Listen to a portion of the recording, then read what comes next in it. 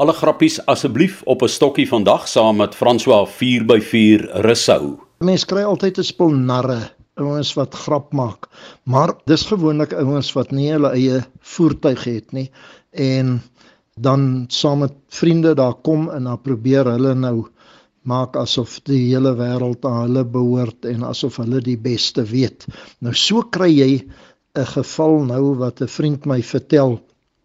Hulle het lekker vakansie gehou en lekker gekamp, en toe hulle toe nou terug is, toe haak hy nou sy boswa en sy voertuig, en hulle gaan alles en hulle stop daar so voor die kantoortjie, net om seker te maak, daar's nie uitstaande gelde of so iets nie, en toe's daar nou een van hierdie narre wat sy karavaan vir hom afhak.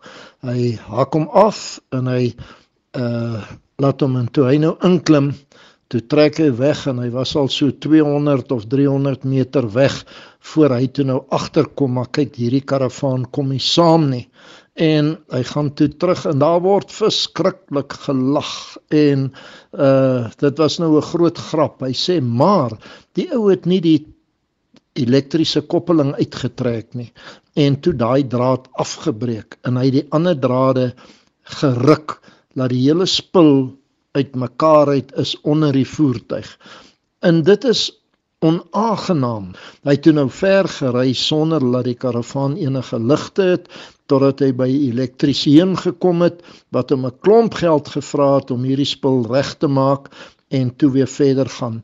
En daai aap wat gedink het, hy het nou die grap gemaak, en hy was die held van die oomblik, het net sy skouers opgehaal en gesê, o, ekskuus, dit werk nie so nie, dit werk nie so nie. En Hannes Venter vertel vir my, hy's daar van Nelspruit, hy sê hulle het met hulle ou Army Jeepies, het hulle nou daar in 'n quarry gespeel, en dit is nou 'n moeilike uitgang, daar's een lang klim van omtrent so 60, 70 meter teen 'n baie styl hoek, en die manne probeer, maar jy kan nie vinnig genoeg aangehaal kry om bo uit te kom nie. Nou gaan hulle so 'n entjie op, en dan grawe die wiele. Nou gewoonlik is die banddruk te hoog, en die ouens weet nie lekker hoe nie, en so leer hulle nou maar stuk.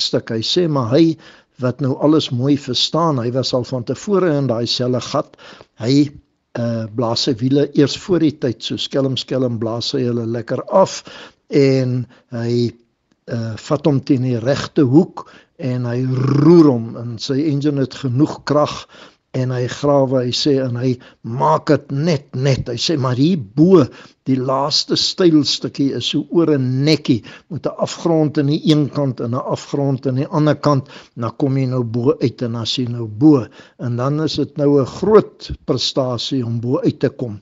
Hy sê, en hy het toe opgegaan, en ompad langs af teruggekom, en nou probeer die ander manne, een na die ander, maar hulle doen nie dinge heeltemal reg nie. Hy sê, hy probeer hulle nou mooi verduidelik, maar jy weet, met hierdie sport kry jy nou maar altyd die een ou is slimmer as die ander ou. En dis 'n aangename gees onder mekaar, totdat hy toe nou uitgedaag word om weer op te gaan. Hy sê, en hy vat hom weer teen die regte hoek, teen die regte spoed, en hy hou die lepel in die hoek, en hy gaan op. Hy sê, en toe hy die nekkie vat, toe voel hy, maar hierdie voertuig trek glad nie soos anderster nie, en toe hy nou op die moeilike, smal stukkie van die baie styl nekkie is, toe kan sy voertuig nie verder nie, toe kom hy agter, maar hy's net in 2-wieldryf, maar sy radhefbome alles is in 4x4, en toe moet hy terugkom. Nou dit is heeltemal, die manne wat weet, teen 'n sandduin, of teen so 'n styl helling, is die gevaarlikste ding om agteruit te gaan. As jy op jou remme kom, dan sleep jou voorwiele, in die oomblik as hulle sleep, draai jy dwars, en daar's daar net een manier, dan rol jy af tot onder, en dit wil 'n mens dan nou nie graag doen nie, en hy sê, hy toe nou sy handrem vasgetrek, en dat hy so stukkie vir stukkie het hy met die handrem afgekom, want jou handrem werk op die agterwiele, en dat hy sy rem, sy handrem, en hy het hom in rad gehou, en dan het hy engine afgeskakel en het hy die koppelaar so bietjie getrap, laat hy so stukkie kom, maar nie genoeg om hom aan die gang te sit nie, en so het hy afgekom stadig, en dan draai hy bietjie dwars, en dan sweet hy agter die stuurwiel, en dan draai hy weer 'n bietjie dwars, en dan kry hy hom weer reguit, en dan kom hy af. Hy sê toe hy onderkom, toe het hy 17 jaar verouder in daai klein rukkie tyd. En toe hy nou gaan kyk, wat is die rede? Hoekom? Toe sien hy agter maar sy een vrywielnaaf op die voorwiel was losgedraai. En daar hoor hulle nou een ou lag verskriklik. Volgens hom was dit nou 'n verskriklike groot grap.